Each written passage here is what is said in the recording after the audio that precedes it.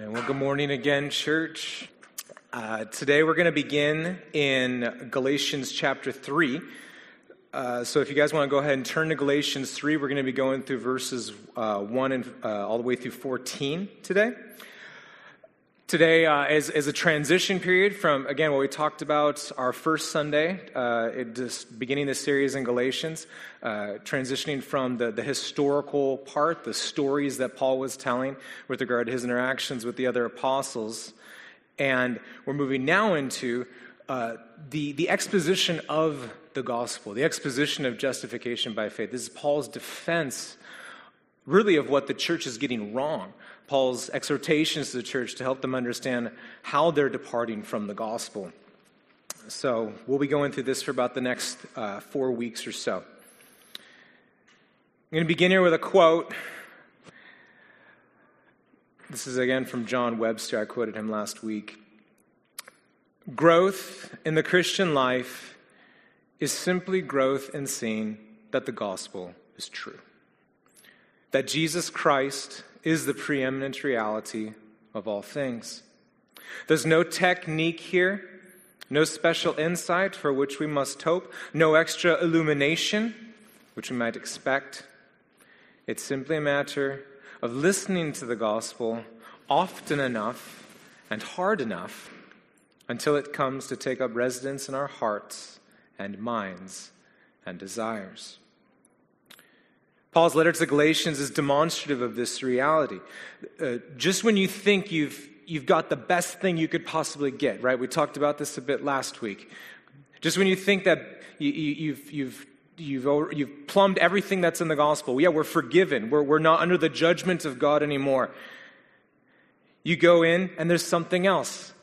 Sometimes it's a further beauty of the gospel. It's a deepening of the gospel's beauty to us. It's a deepening, a further vision of Jesus Christ, a clearer understanding of who Jesus Christ is. Our vision coming into accordance with the reality of who Jesus is.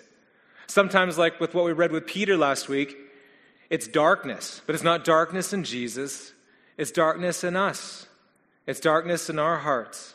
It's ways in which our minds or our habits or interactions with others is not in accordance with the gospel. And the reason for this is because the gospel is not just an addendum, right? It's not something that's put in addition to something to make it better. No. The gospel is the declaration of God which brings life out of death. It calls into being something from nothing. And it happens where the corrupting forces of evil have left their mark. The gospel is an ever unfolding wonder. And in the faithful hearing of it, by the work of the Holy Spirit in the midst of Christ's church, we are conformed, miraculously conformed, into the likeness of the one who saved us, into the likeness of Jesus. As 2 Corinthians 3:18 says, from one degree of glory to another. So if you would read with me right now, again, it's Galatians chapter 3, verses 1 through 14. O foolish Galatians, who has bewitched you? It was before your eyes that Jesus Christ was publicly portrayed as crucified. Let me ask you only this. Did you receive the Spirit by works of the law, or by hearing with faith? Are you so foolish? Having begun by the Spirit, are you now being perfected by the flesh? Did you suffer so many things in vain, if indeed it was in vain? Does he who supplies the Spirit to you and works miracles among you do so by works of the law or by hearing with faith? Just as Abraham believed God, and it was counted to him as righteousness. Know then that it is those of faith who are the sons of Abraham. And the Scripture, foreseeing that God would justify the Gentiles by faith, preached the gospel beforehand to Abraham, saying, in you shall all the nations be blessed. So then, those who are of faith are blessed, along with Abraham, the man of faith. For all who rely on works of the law are under a curse. For it is written, 'Cursed be everyone who does not abide by all things written in the book of the law and do them.' Now it is evident that no one is justified before God by the law, for the righteous shall live by faith. But the law is not of faith. Rather, the one who does them shall live by them. Christ redeemed us from the curse of the law by becoming a curse for us. For it is written, 'Cursed is everyone who is hanged on a tree,' so that in Christ Jesus the blessing of Abraham might come to the Gentiles, so that we might receive the promised Spirit through faith." This is God's word. Let's please pray with me. Oh, holy God, we thank you for your word. We thank you for meeting with us, and that as we gather together today, we gather in faith, and we gather confidence that you are able and you desire to shape us, to mold us, to conform us to the image of Christ. So Holy Spirit, come. Holy Spirit, come. Enliven our ears, and Holy Spirit, come. Bless my mouth. Bless the words of my mouth, Lord. Holy Spirit, do what we cannot do in and of ourselves, which is to expose the crevices of our hearts and our minds that are darkened with the stain of sin, and bring your cleansing righteousness, the cleansing righteousness of Jesus Christ, the cleansing watch of you, Holy Spirit, to abolish that in us which is not pleasing in your sight, that which does not bring flourishing and fruitfulness and goodness in your world, and make of us a people pleasing in your sight together. We love you, and we pray these things in Jesus' name. Amen. What Paul drives at in today's text is really one point, continuing on from what we talked about last week. That saving faith in the person and work of Jesus Christ is not just what provides our entrance into the family of God through forgiveness of sins and the appeasement of divine judgment, but it's also what carries us through the Christian life, all the way unto glory, are being conformed as a people into the likeness of Jesus by the power of the Spirit. It is faith in this one, Jesus Christ, from beginning to end. We never outgrow this reality. Now, remember what we talked about briefly last week. Faith isn't just a cognitive assent. It's not just, putting a check. Yes, I believe that Jesus died for my sins. Right? The Reformers had this threefold understanding of faith. It's the message of the gospel itself. It's the conviction that the gospel itself is true and of the importance of the gospel. And then it's the obedience of faith. It's the sense of allegiance to follow through with what the gospel demands of us. All of these things are what are included in saving faith. And what we see today, which is particularly remarkable, is that this is the message all the way from the beginning of Scripture. All the way from Genesis on through the books of the kings and the prophets, up to the coming of Jesus, and all the way up to Revelation. The whole of Scripture declares that one is made right before a holy God. It is one unified message. Not by any works of the law of our hands, but by faith in the one that God promised would end our continuous rebellion and heal and restore our sin-ridden world.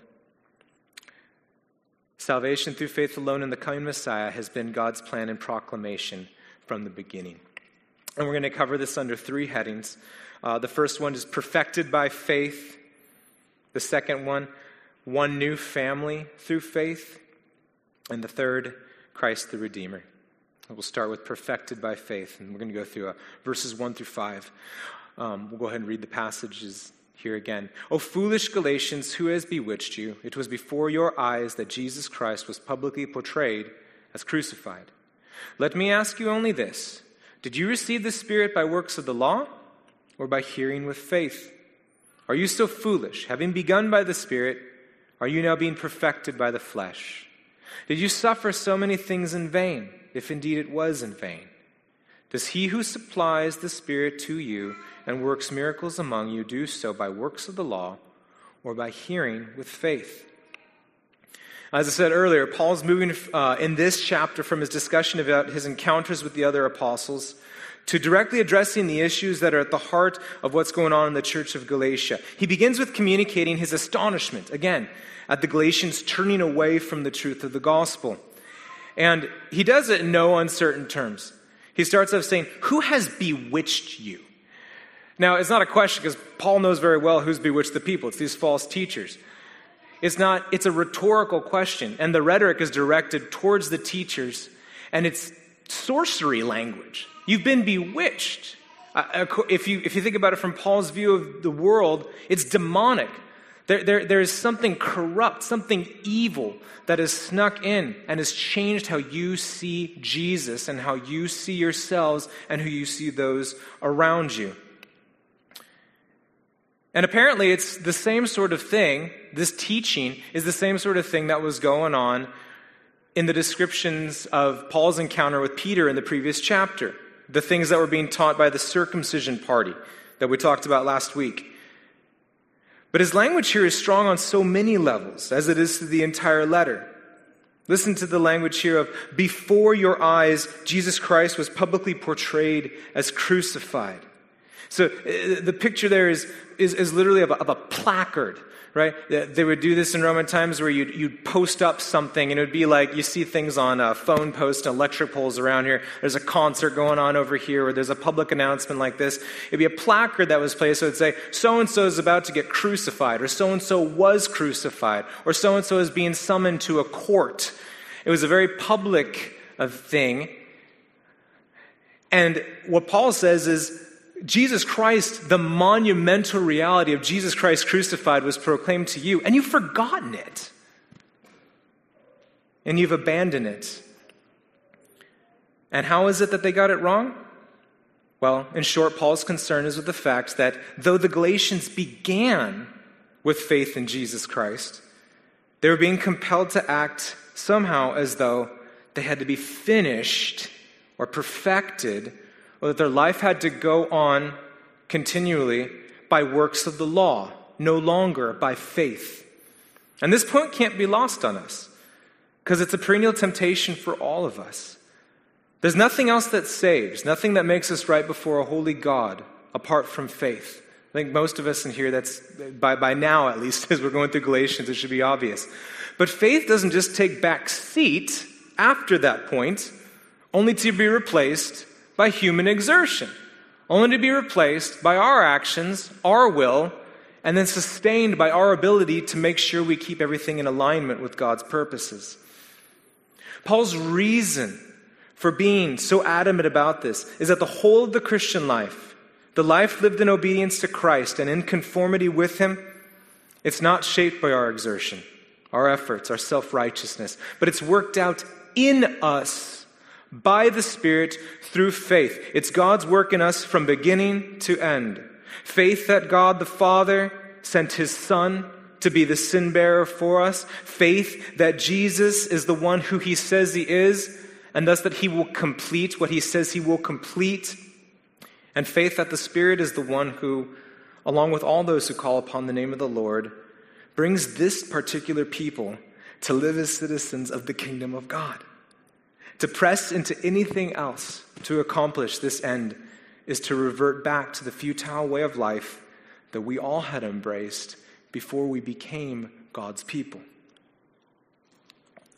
It's faith from beginning to end, and Paul has a lot more to say about the Spirit that he's going to cover more in chapters 4 and 5, so I won't get into much of that right now.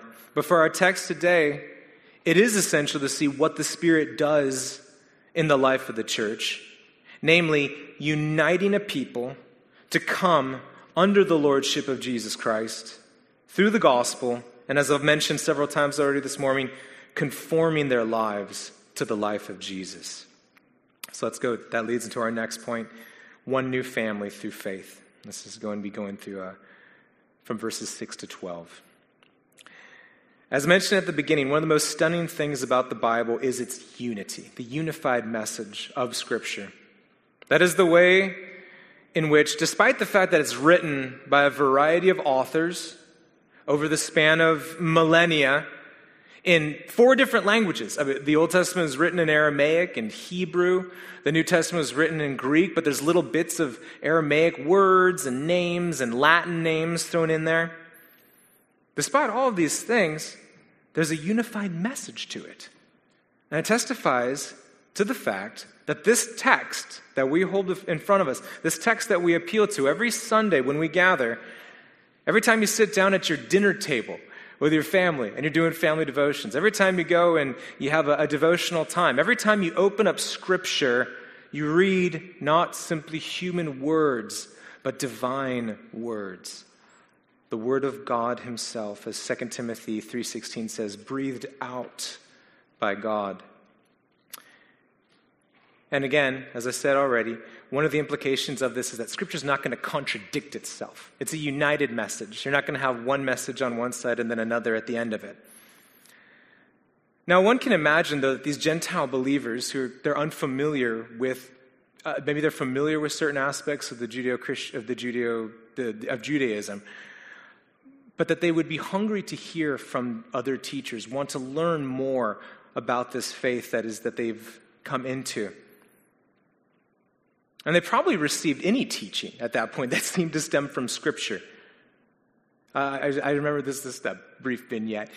When Amber and I got married, at first we went to India for about 7 weeks, and God, it was a miserable week. It was a great time, but this particular week was horrible. I was recovering from Giardia. I was sick as a dog. The medication that I took for Giardia gave me hallucinations, so I didn't take it anymore. So I was just taking garlic pills, trying to recover from this awful illness. I lost like 20 pounds, I think, in 2 days. It was horrible. And during that time, a brother who was with the sort of missions organization that we were with while we were down there said, hey, we want to take you down up to the state that's right above Tamil Nadu, and we want you to go and just see the different church work that we're doing up there. So we go up there. I'm miserable. I'm cold. I have this horrible fever. I feel disgusting. And we get there. We travel there from 2 a.m. we get there about 6:30 in the morning. I haven't slept the entire time. I'm freezing cold. I'm feeling miserable. I don't want to eat anything. And we get in there, and this dear brother, Rufus, walks up to me and says, hey, brother, you're going to be teaching today. And I was like, oh, great, cool. What am I going to be teaching? And he says, I don't know. Talk about youth ministry. And I was like, youth ministry? I was like, I don't even believe in youth ministry. Like, what? You're gonna ask me? Okay, all right, man. When am I going to be doing this? And he says, about 9 o'clock. It's about 7 o'clock. He says, 9 o'clock, you better be ready. And I'm like, well, how long, how much teaching are you looking for? He says, about 3 hours, keep it short. And so I thought, all right, so I take a 1-hour nap. I open up my Bible, and I'm like, God, there's nothing I have to give. I've taken 3 years of Bible college at this time, and again, by conviction, I just don't even believe in what they're asking me to talk about. So, well, I guess I'll talk about family. And so this guy who's been married 7 months, me, decides to come and talk to a group of missionaries and Bible teachers about the importance of family and the importance of prioritizing family in the work of mission, the work of planting churches. I've never planted a church. I've been married all of 7 months. And this chump kid comes up and he's going to teach 3 hours to this group of pastors about, the beauty of marriage and how you should prioritize your life with your wife and all these sort of things. I didn't have any kids at the time. It was a joke. But somehow, God used this brief time, honestly, miraculously used this brief time. I was able to go for 3 hours and talk about stuff. And these men were all sitting in probably a room that was probably close to what we have here today. And these guys were silent the entire time. I had a translator who was that helped to fill in some of the time because so he's translating everything I'm saying. And these men were all ears the entire time. It was incredibly humbling to watch the hunger of these men. I don't know that I mentioned the name of Jesus once. I don't know if I talked about the gospel at all. I didn't have any sort of nuance or anything really that I think would have been of lasting value to these guys. I hope they had different teachers coming after I did to kind of clean up some of the mess that I might have left with these guys. But they were ecstatic. They were just so passionate to hear about something that would give them strengthening and equip them for the work that they were doing. And in a way, I envision all the early Gentiles being like this, right? You envision all the Gentile churches sort of being like, we want to hear more about this Jesus, and we want to learn more about how to live a life that is pleasing in his sight. How do we represent him well to the world that we're in? But the fact that the words of God prove to be, unified in their purpose, that they stem from God, they are his very word, it doesn't prevent bad teachers from coming in and infiltrating the church and either misconstruing the message or just not preaching the message in its totality. What I did, I think, was relatively harmless. I don't think I gave any heretical things or anything to the church. However, the church has, ever since its inception, wrestled with things like the identity of who Jesus Christ is, the extent of Jesus Christ's work, and a big one, right from the beginning, because it was this Jew and Gentile relationship that was coming together.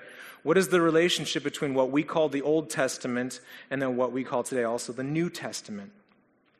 There was an entire teaching that was existent in the early church called Marcionism. And all Marcionism was basically declaring that the God of the Old Testament and the God of the New Testament were not the same God. There was a God of the Old Testament that was kind of the God of material things, and he was really cruel. He was all about justice. And then you had the God of the New Testament that was Jesus, and Jesus was the God of love and ethereal things and compassion and nice stuff. And Marcion said, there's no way you can combine these two things. There's no way that this God is the same God. So this has been an issue forever. How do we understand what the Old Testament teaches, and how do we understand how Scripture as a whole testifies to the one gospel? And Paul's going to tell us, and he's going to show us, give us an example of what it is to run through Scripture and say, no, it is a unified message. The God of the Old Testament is the God of the New, and the plan has been the same all along. Now see how he proceeds about, how he goes about doing this. So we're going to start in verse 6. Just as Abraham believed God, and it was counted to him as righteousness. Know then that it is those of faith who are the sons of Abraham. And the Scripture foreseeing that God would justify the Gentiles by faith, preached the gospel beforehand to Abraham, saying, in you shall all the nations be blessed. So then, those who are of faith are blessed, along with Abraham, the man of faith. Notice the really important, two pertinent things here, specifically related to what Paul's talking about. He goes to the Old Testament. He doesn't just go anywhere. He goes to the beginning, to Genesis 15. And he points this out, that the gospel which was promised to Abraham was received with faith. But that this message was not regarding just the reception of the gospel. It wasn't just regarding faith, but that the Gentiles would be also justified by this faith. Not through assimilation into the Jewish community, because there was no Jewish community at that time. Not through obedience to the law, because the law had not even been given yet. Moses wasn't a twinkle in his mother's eye. Moses' mother wasn't a twinkle in her mother's eye. I mean, this was so far in advance, so far beforehand. Not through any of these things, but through faith alone. And not faith in Abraham even, but faith in the one in whom Abraham had placed his faith, the one who would fulfill every promise in his perfect timing. The promise of the gospel is not only the promise of justification by faith, but, as we mentioned last week, the promise of blessing for the nations, the promise of new life for the nations, the making of one people, the blessing of being a people united under the one true God, and then ultimately the blessing of this new people co-laboring together with one another under God's work of renewal in all the world. Now, so far, Paul, in these passages here, has been focused on building up the believers and describing the gospel, discussing blessings that accompany saving faith for Jews and Gentiles. But now he continues to talk in the Old Testament, to go from the Old Testament, but he moves to addressing the false teachers and their departure from God's intended purposes. Paul's going to return to the notion of blessing in a little bit at the end of our section, but before he does this, he flips the script and discusses not blessing, but curses. So let's go through verses 10 through 12, starting in verse 10. For all who rely on works of the law are under a curse. For it is written, cursed be everyone who does not abide by all things written in the book of the law and do them. Let's stop there. Does not abide by all things written in the book of the law and do them. And we'll go to the next verse now. Verse 11. Now it is evident that no one is justified before God by the law, for the righteous shall live by faith. But the law is not of faith. Rather, the one who does them shall live by them. Now, we don't have time to look through all these Old Testament passages, but basically, Paul quotes once from Deuteronomy, chapter 27, verse 26. And then he quotes from Habakkuk, chapter 2, verse 4. And then he quotes from Leviticus, chapter 18, verse 5. And he's just saying, guys, if by adherence to the law, you think you're going to attain right standing before God, you're cursing yourself twice over. You're cursing yourself because you who strive toward God by works of the law or works of the flesh can't only fulfill your obligation to fulfill the law, because no one can keep the law perfectly. No one can maintain it perfectly or flawlessly. But by doing that, you forsake the only hope of being declared right before God. Paul is saying here the law was never intended in the first place to bring about the righteousness of God. It's a demonstration of God's grace in the world. It's a demonstration also of humanity's sin. And Sam's going to talk about this next week, so I'm not going to go into it in depth today. But the law was never intended to make a people righteous. The law was intended to show our depravity and to show God's goodness, His holiness to the world. The curse of the law, as we read in verse 10 and verse 13, is on everyone who cannot fulfill all the requirements of the law. And since no one can do this, to pursue justification by this, it's a dead end. It's a downward spiral. But then, if it is by faith, as Paul mentioned above, he quotes Abraham, the passage with Abraham. He quotes Habakkuk, which is in the same vein. Habakkuk is wrestling with a people that are attacking the Jewish community. And he says, God, the unrighteous are attacking the righteous. When are you going to intervene? And God says, the righteous will live by faith. Those who wait upon the Lord. It is a waiting upon the Lord to which you were called, Habakkuk. But if it's by this faith, as Paul mentioned, faith in what? How does one escape the curse of the law? And Paul's one answer brings us to our next point, which is Christ, the Messiah, Christ the Redeemer. Verse 12. But the law is not of faith, rather the one who does them shall live by them. And Christ redeemed us from the curse of the law by becoming a curse for us. For it is written, cursed is everyone who is hanged on a tree, so that in Christ Jesus the blessing of Abraham might come to the Gentiles, so that we might receive the promised Spirit through faith. Paul has one last section of the Old Testament that we're going to attend to today. And that passage comes from Deuteronomy 21:23. You don't have to turn there, but I'm just going to go ahead and read it to you guys.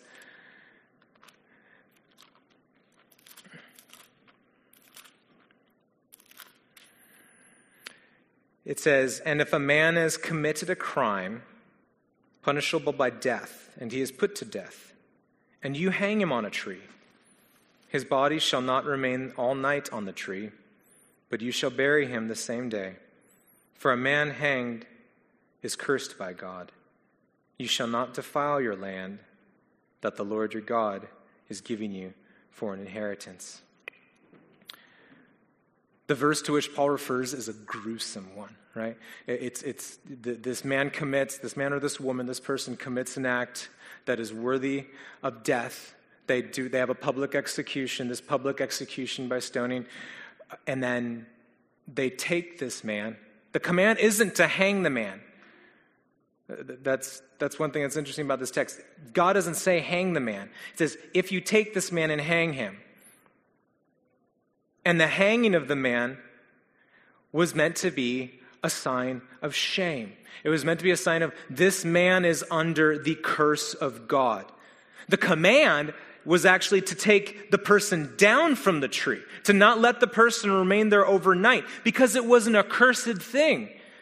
To see a man held up on a tree, that was a sign, that was a display of the shame, of the corruption, of the guilt of sin, and before holy God, the just judgment that comes upon sin.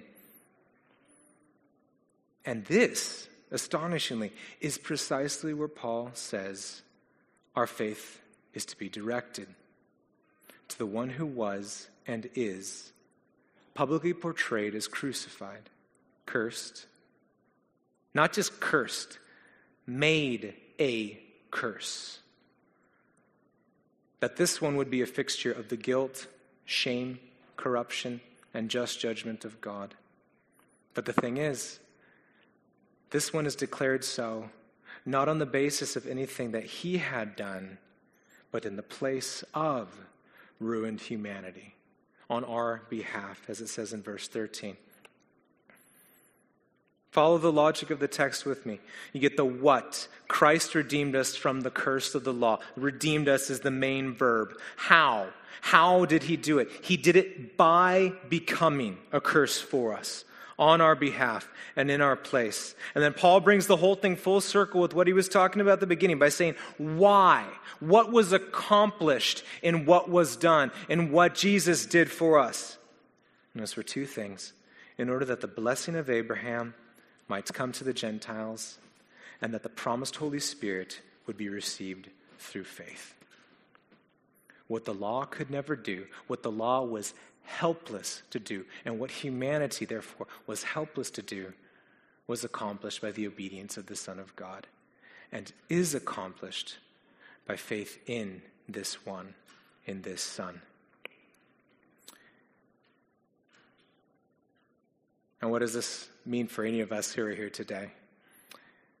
And I think that the biggest thing for us to take away is, frankly, just the need to have the cross, to have Jesus publicly portrayed day in, day out in everything. The centrality of the cross cannot be minimized when you read the letter to the Galatians. Just chapter 1, verse 3 and 4. Grace to you. This is Paul's greeting to the church of Galatia. Grace to you and peace from God our Father and the Lord Jesus Christ, who gave himself for our sins to deliver us from the present evil age. Chapter 2, verse 20, which we discussed last week. I have been crucified with Christ. It is no longer I who live, but Christ who lives in me. And the life I now live in the flesh, I live by faith in the Son of God who loved me and gave himself for me. From our text today, chapter 3, verse 1, it was before your eyes that Jesus Christ was publicly portrayed as crucified. Chapter 5, verse 26, and those who belong to Christ have crucified the flesh with its passions and desires. And earlier in that chapter, he'll mention the offense of the cross, the offense of Christ crucified. And then finally, the last chapter, chapter 6, verse 14, but far be it from me to boast, except to boast in the cross of our Lord Jesus Christ, by which the world has been crucified to me and I to the world. Remember what we read earlier in verse 8, that the scripture preached the gospel to Abraham? We need to understand that, I think, from this text and from other texts like it, we can't understand the message of the New Testament, of the Old Testament, the message of Scripture, what God is screaming out to the world, unless we understand the gospel, unless we understand the cross of Christ, and unless we understand Christ crucified on our behalf. We need the whole of Scripture to understand the gospel, but we need the gospel to frame the whole of Scripture, or else we miss the message. The offense of the cross, beloved, is not a new notion. The notion that the coming Messiah would be made a curse, that the coming king to redeem the world would be made a curse on behalf of sinful humanity, was probably a deeper offense to the Jews of Paul's day than it is a scandal to the modern minds in our day. Consider Paul's words from 1 Corinthians from a different letter, chapter 1, verse 22 through 24. For Jews demand signs, and Greeks seek wisdom, but we preach Christ crucified, a stumbling block to Jews and folly to Gentiles, but to those who are called, both Jews and Greeks, Christ, the power of God and the wisdom of God. You see the polarities that Paul addresses here? He covers the whole spectrum. The wise Greeks on the one side and the Jews who are seeking signs of power on the other. The church carries the message of the cross wherever she goes, or the church must carry the message of the cross wherever she goes. It's the thing that defines her. It is a life, when it's defined by the gospel, which defies the powers of this age, which confounds the powers of this age. It's a declaration of life attained through death, not our death, but the death of another.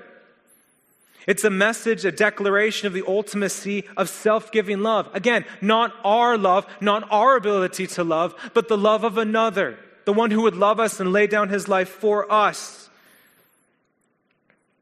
And it's ultimately the message of not just the death, but of the lordship of the risen one who loved us and gave himself up for us.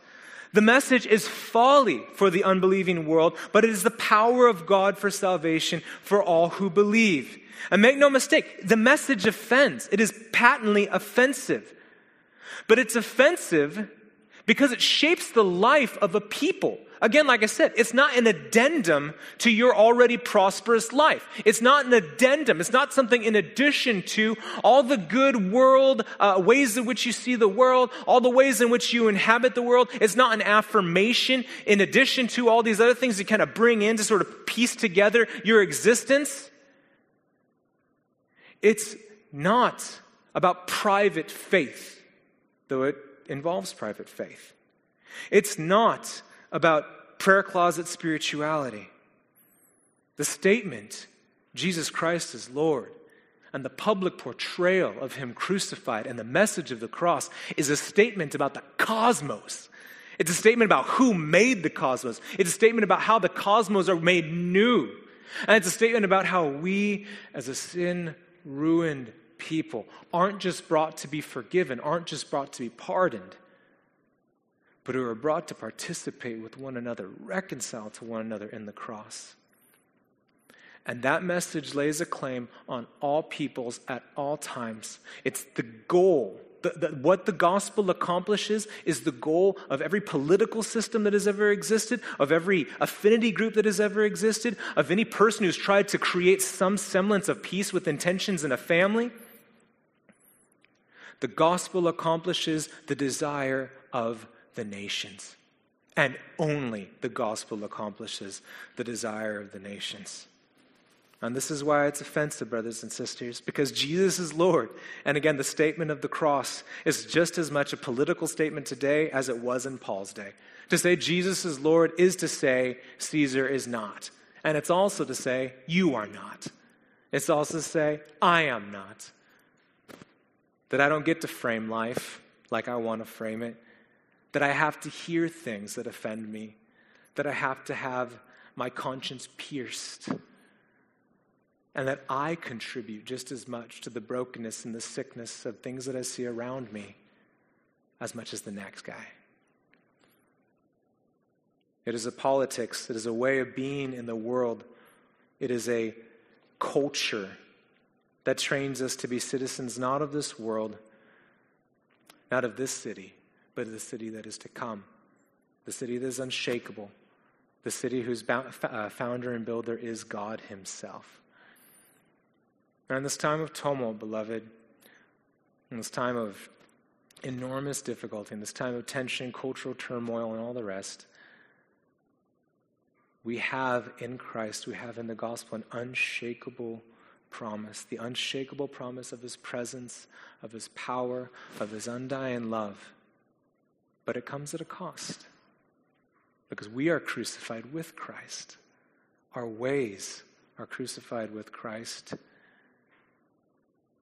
But again, like we said last week, it doesn't end with death. It ends with renewal. It ends with restoration. The gospel is always all things being made new. And in him, in this one, in Jesus Christ alone, we find this power, we find this message, find the desire of our hearts and the desire of every heart. Let's pray for the faithfulness and the strength to carry this message forth with joy, with humility, with a spirit of sacrifice in a world that so desperately needs it right now. Please pray with me.